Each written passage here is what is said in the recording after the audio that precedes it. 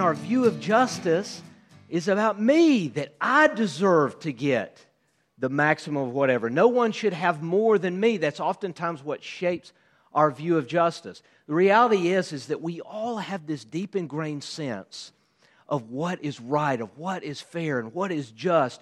And whenever that deep sense of what is just is challenged, we get angry.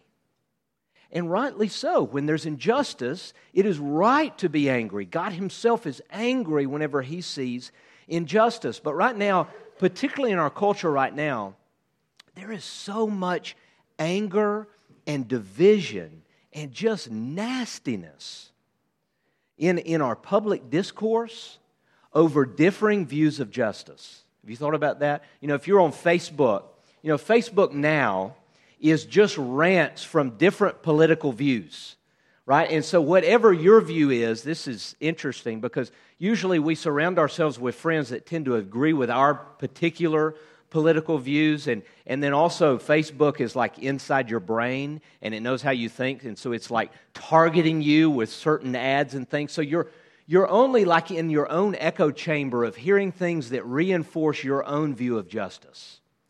And so what happens is that we get more and more ingrained in our sense of justice and more angry at all competing views of justice. But the interesting thing is that there's so many competing views of justice.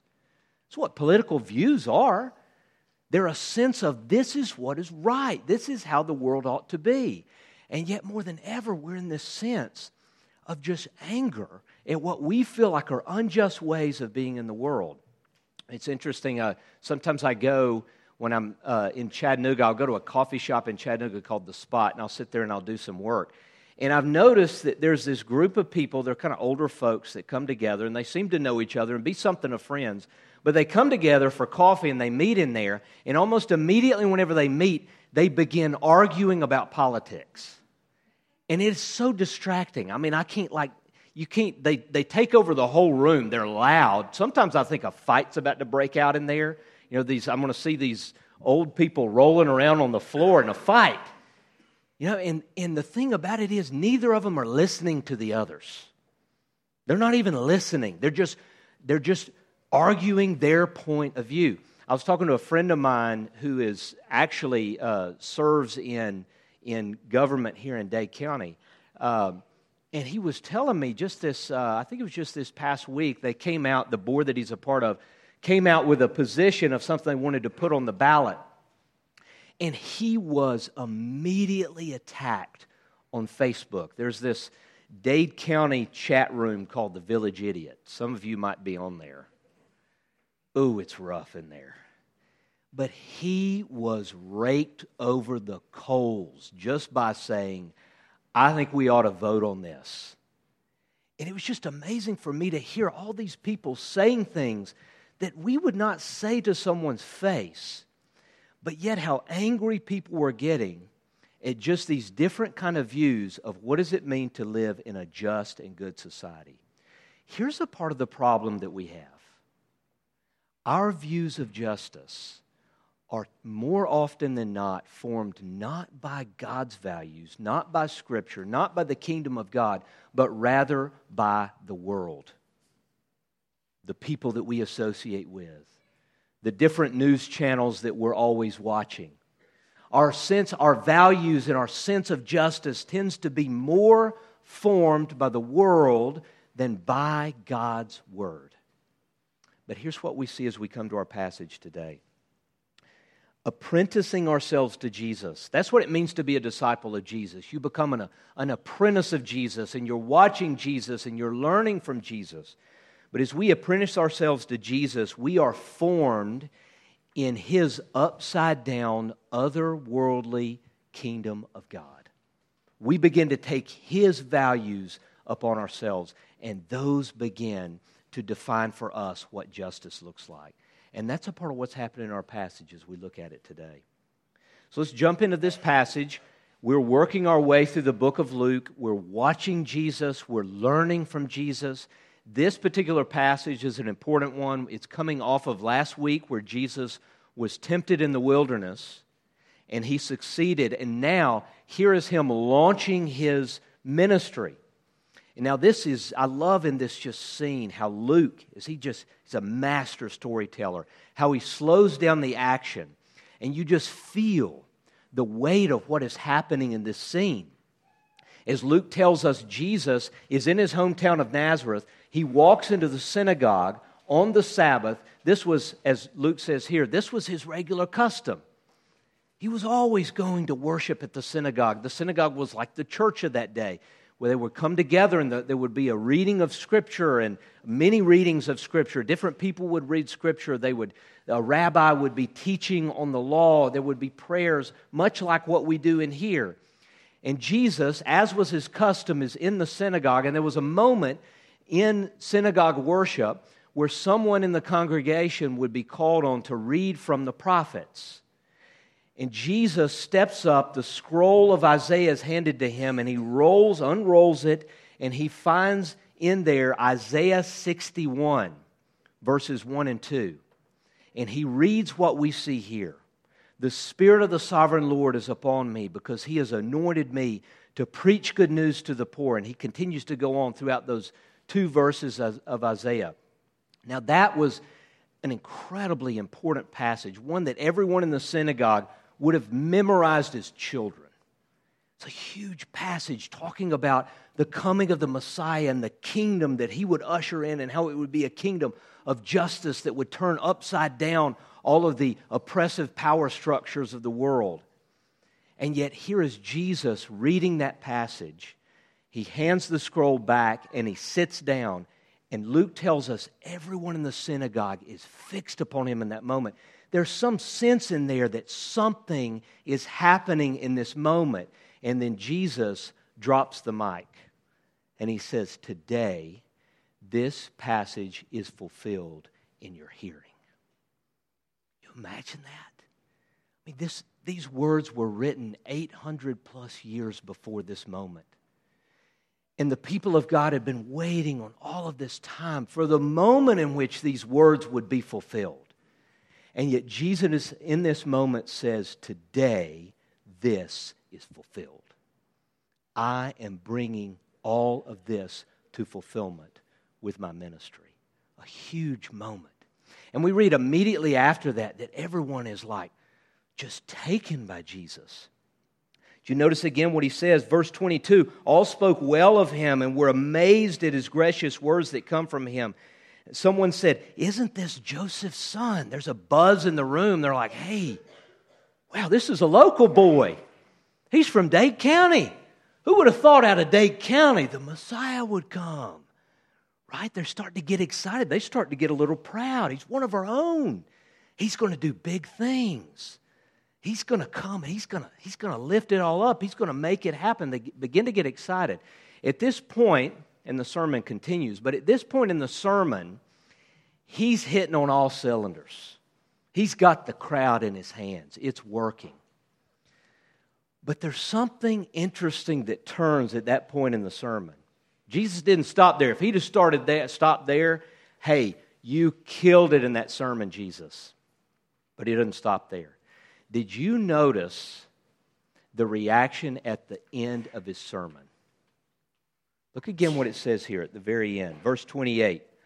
All the people in the synagogue were furious when they heard this. They got up, drove him out of town, took him to the brow of the hill in which the town was built in order to throw him down the cliff. Now listen, I've had some sermons where I felt like it didn't get past the first row before. And thankfully, you people are very gracious. I mean, when I blow it, you come up and you're like, "Hey, that's great. That was awesome." I mean, I've never had anybody not only not say, "Hey, listen, that was a terrible sermon." I've never had anybody run me out of town. I've never been run out of the building. I've never been taken to a cliff and threatened to be dropped to my death. How do you mess up a sermon that bad? Right? He's blown it here. What happened? What did he say to make them go from a place of being like, "Whoa," to like, "Let's kill him"? Isn't that shocking? What could he have possibly done? And here's what Jesus did. When he applied that passage, He flipped the script on everybody that was in the room. Listen, Jesus wasn't talking here to liberals. Okay? He wasn't talking to outsiders and bad people. He wasn't talking to Muslims here. He wasn't talking to people who are hostile to God. He's talking to conservatives here. He's talking to religious people. Everybody in the synagogue had on a red hat that said MAGA, Make Israel Great Again. Okay? These are passionate about Israel. They're passionate about the church. So why this kind of reaction? Because Jesus flips the script. Their whole understanding about the kingdom of God, all that they understood about what this passage meant and what the Messiah would come to do, all those expectations, Jesus in one swoop turns it all upside down. And when their sense of justice, of what's right in the world, is so challenged, they're ready to kill him. They're angry. They're furious. They turn into a mob. So how does Jesus flip the script? It's interesting here how he does it. He tells two stories and he uses like a little proverb here. Now look again. Let's just look at exactly what he says. Verse 23, surely you will quote this proverb to me, physician, heal yourself. Do here in your hometown what we have heard that you did in Capernaum. I tell you the truth, no prophet is accepted in his hometown. And then he goes on to tell two stories of two of the greatest Old Testament prophets, Elijah and Elisha. That little proverb he quotes, physician, heal yourself. Now, that's hard to kind of understand. It's a common kind of proverb in this day. What does he mean by that? Well, it was a way of saying, listen, take care of your own. Hey, doc, don't be just always out there helping people outside of your own family, outside of your own people. Take care of your own. Come on, let the goodness come in here. Do here in Nazareth what you've done in Capernaum. And then he tells these two stories of the prophets where actually they are sent not to Israel, not to God's people in a time of great need, but they're sent to those who are outside the people of God, to a widow in Sidon. That's outside of Israel. This is a foreigner and a widow no less, someone who has no social standing. And yet that's who Elijah goes to take his ministry. And then Naaman the Syrian. Do you know what Israelites thought of Syrians? Syrians were brutal people. You talk about an outsider. You talk about a hated. He was a general no less. And yet Elisha's ministry goes to Naaman. Why does Jesus quote those two? Because he's challenging their expectations of the kingdom of God. Their whole understanding about who Messiah was coming to and who all of these promises were for is that it was for them. The insiders, the people who had it all together, the people who were religious, the people who had done everything right. That's the people who get God's favor, the religious people. And Jesus is challenging that and saying, you don't understand the kingdom of God. Because God's favor is not just for the put together. God's favor and His heart is to go to the margins.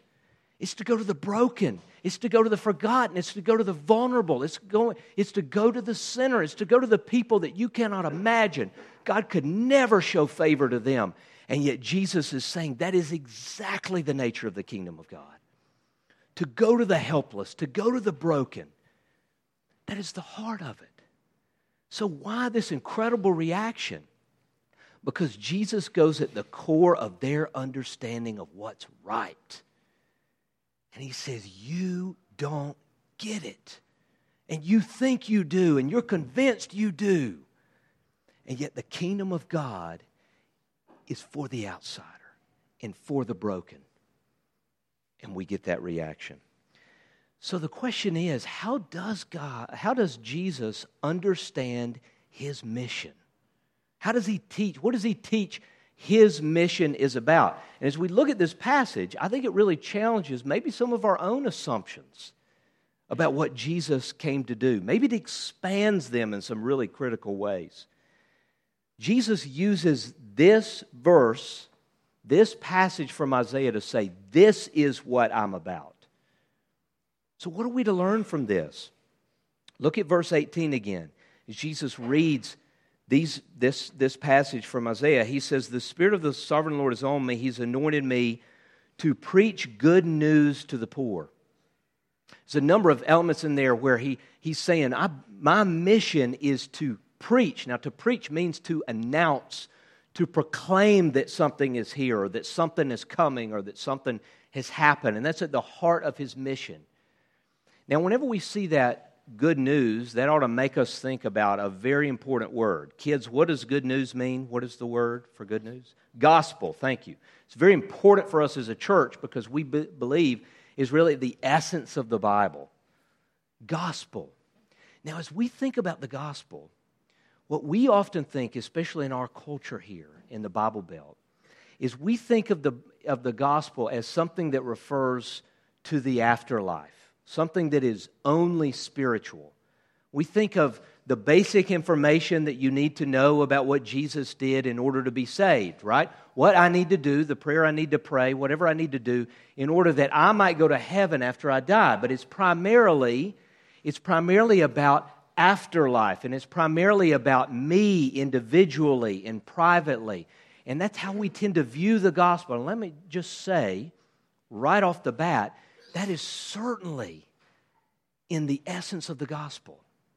It is certainly about how I am reconciled to God through the work of Jesus alone. It is certainly how I get brought into His kingdom and I will share in that kingdom with Him for all of eternity. So it means that. It doesn't not mean that. The problem is for us is that it just means so much more for Jesus. This is the gospel of the kingdom. If you look at Jesus' early ministry, Mark makes this very clear. As he begins his ministry, it says he went about preaching and announcing the gospel of the kingdom. You see, the good news is that God's kingdom is coming into the world.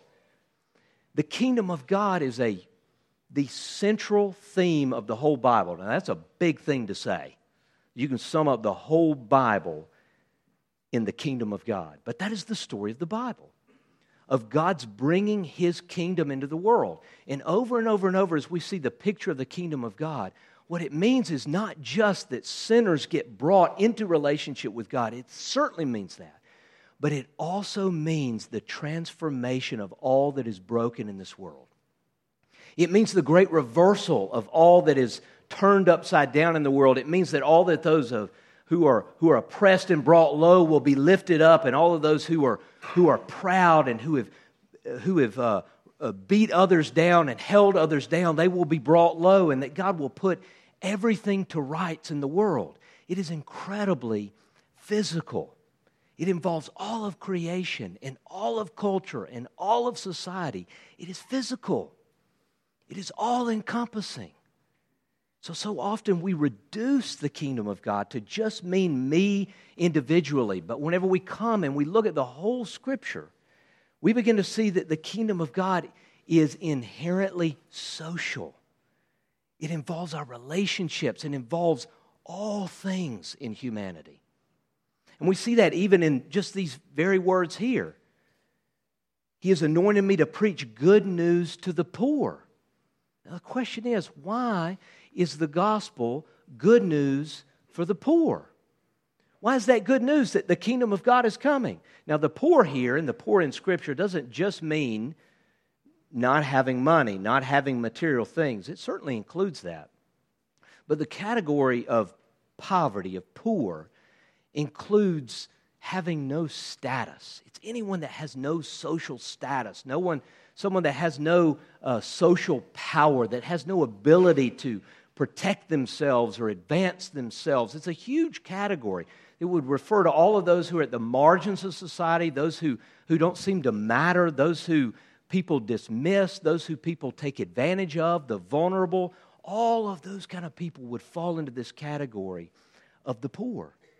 And Jesus says, with me, the kingdom coming is good news for the poor, for the broken, for the people that have been beat down and taken advantage of. The good news is that the kingdom of God is here, and God is going to bring about reversal for you.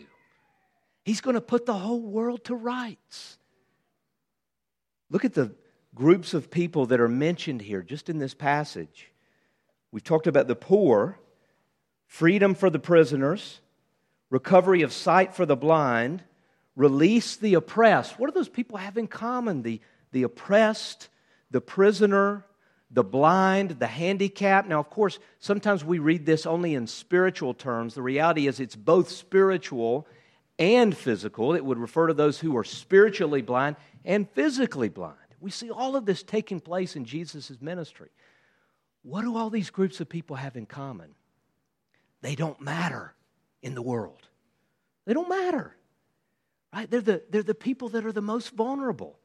The people it's so easy to just dismiss. The people that have no say. The people that it's so easy to just overlook and take what they have. And listen, the story of the world is the strong taking what belongs to the poor. That's all of human history. And yet God's kingdom is coming, and all of that will be reversed. You know, this concept of lifting up the poor, lifting up the vulnerable, is what the Bible calls justice. You know, the Hebrew word and the Hebrew concept is huge. It's called mishpat. It's the Hebrew concept there. The word mishpat is found in the Scriptures in the Old Testament more than 400 times. There's only a couple words like Lord and covenant that occur more than that.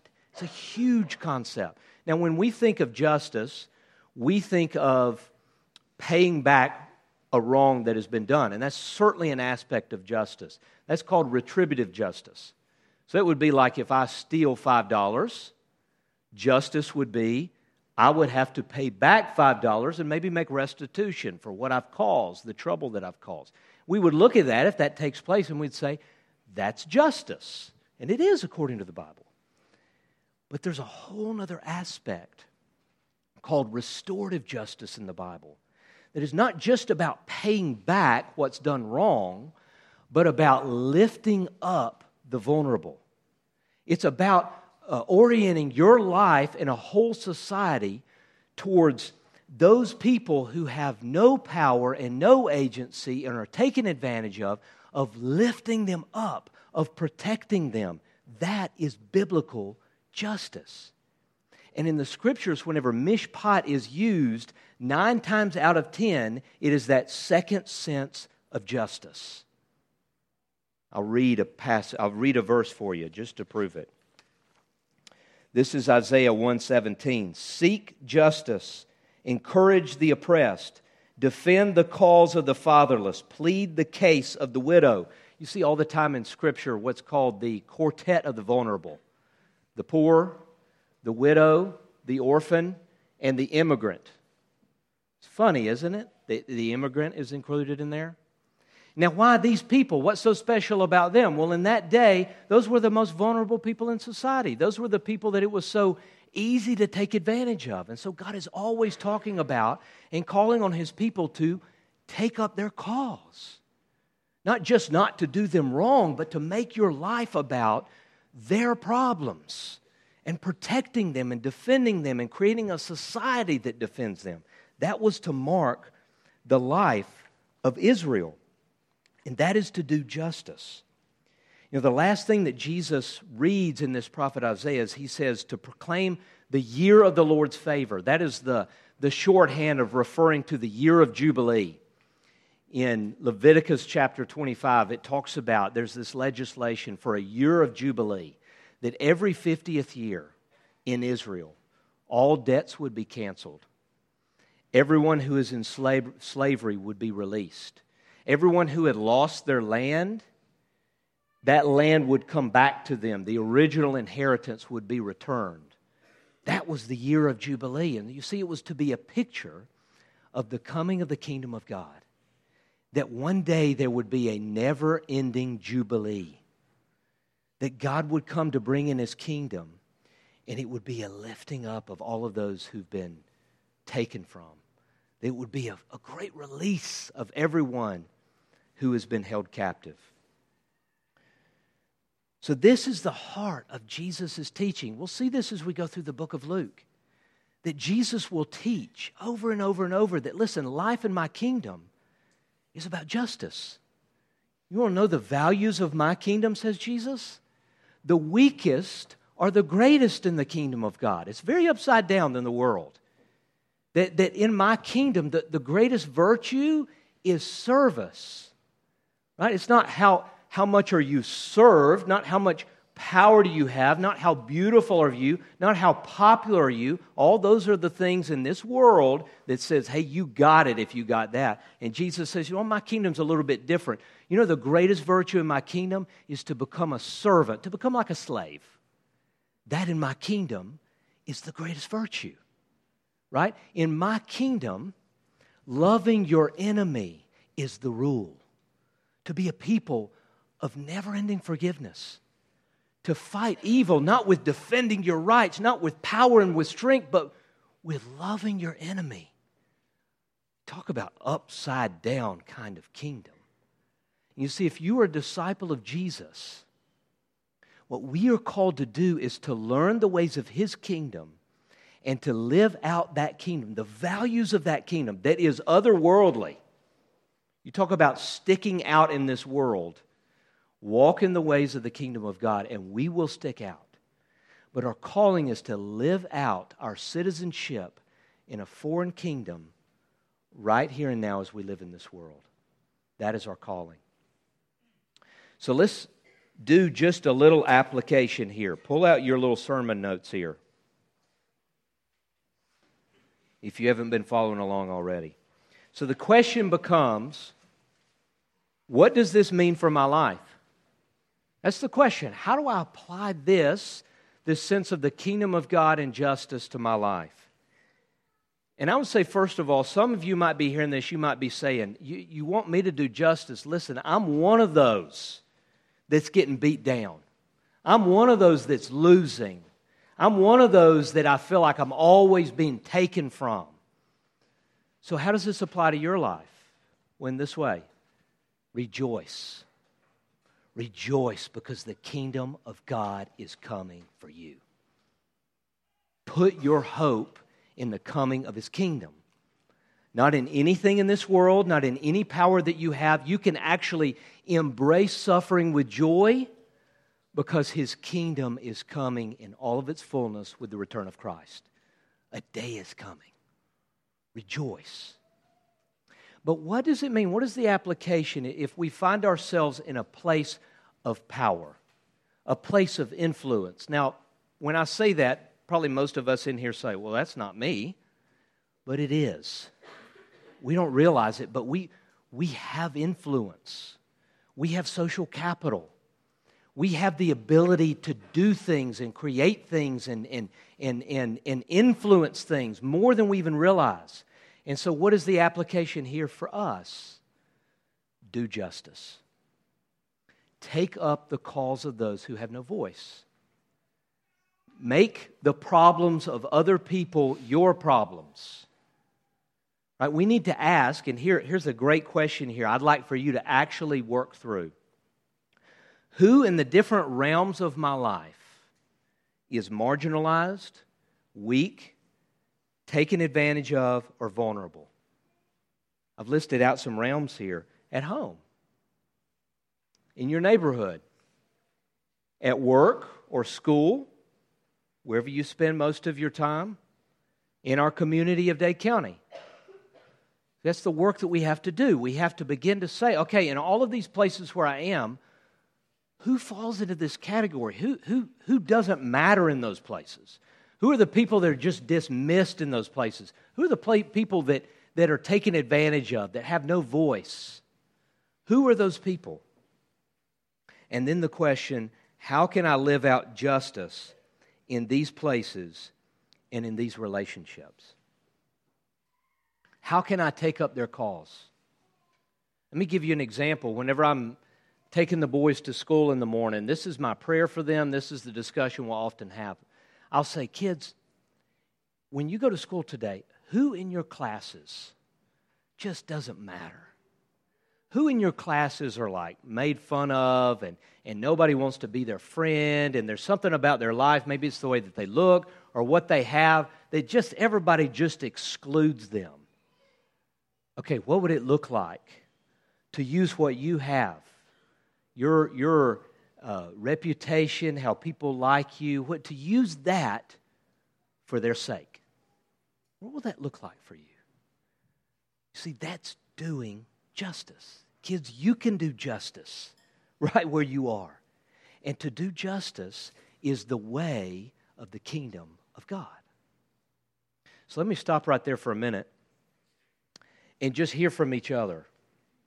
That might bring up a lot of questions. I'm hoping that challenges you, particularly maybe in the ways that you view justice.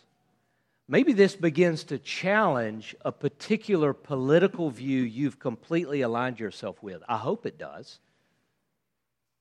Let's hear from each other. What's happening to you as you think about Jesus' mission of justice and us being called? Thanks. I think as I just was looking at those questions in those realms, I just realized how easy it is for me, or maybe how should I say this? Just that I can't, sometimes I'm like not surrounding myself with people who are on the margins all the time. And there may have been points in my life where I was more surrounded. Yeah. But it's easier to surround myself with other people who aren't needy. Right. Or who aren't vulnerable. Yep. Who are like us. Certainly in the physical sense. Yeah. And so I think that's just convicting to be well, maybe this requires me to change my surroundings a little bit. Yes. Right. Right. And that takes a lot of thoughtfulness and prayer, I think. And I think I need to think about that, basically. Yeah, that's a great point, Carrie. If you're working through those questions and you're like, I got nothing, I'm blank, that might indicate I've isolated myself from people who are vulnerable, who are weak. I might not even notice them. They might just be invisible to me, which often happens. And so that might be a part of the real challenge here that we need to work through. Do I even see people who are in this place?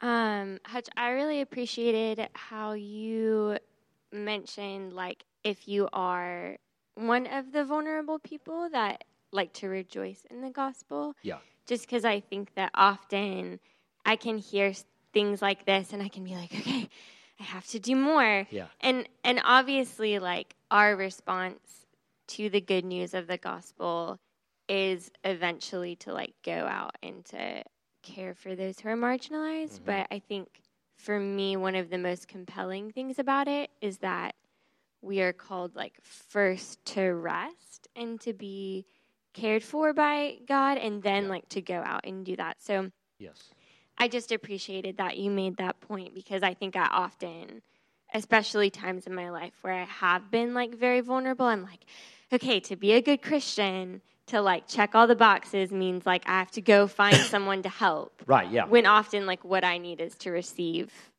And sometimes receiving is a lot harder than offering help. Yes. So anyway, I just appreciated that point of the gospel is not just to be lived out through us, but it also is to be accepted. Absolutely. Absolutely. And it's when the more deeply you understand the gospel, the more deeply you understand, okay, there's not some category where the poor are over here and then I'm over here. Really, the heart of justice starts with recognizing I'm poor before God. I was poor, I was marginalized, I was forgotten, I was helpless, I was vulnerable, and yet what did God do? To great cost to himself, he became poor for me so that through his poverty I might become rich with the kingdom. And so the personal experience of the gospel becomes the fuel for doing justice. Let me just also say this, at the risk of getting you mad, because I just feel like I should do that here. I tell you what I'm really concerned about for the church in America.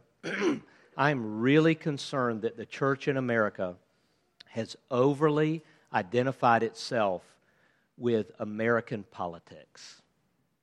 Now, I think it's done that on the right and on the left. Now, where we live in our part of the country, it's done that on the right. And here's what it does. We align ourselves with a particular worldly view of justice. Okay, we say, okay, that whole package, Republican, now some of this doesn't apply to, so don't listen to this. You need to listen to the opposite. But I just said this over here. I guess I'm just assuming that young people are more vulnerable to that. But here in Dade County, I mean, this is red country, okay? What I think often happens is that we align ourselves here with the conservative Republican Party, and we say that is Christian.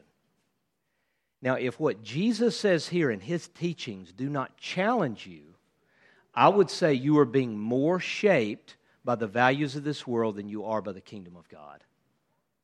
I should not have to choose between defending the rights of the unborn and an immigrant.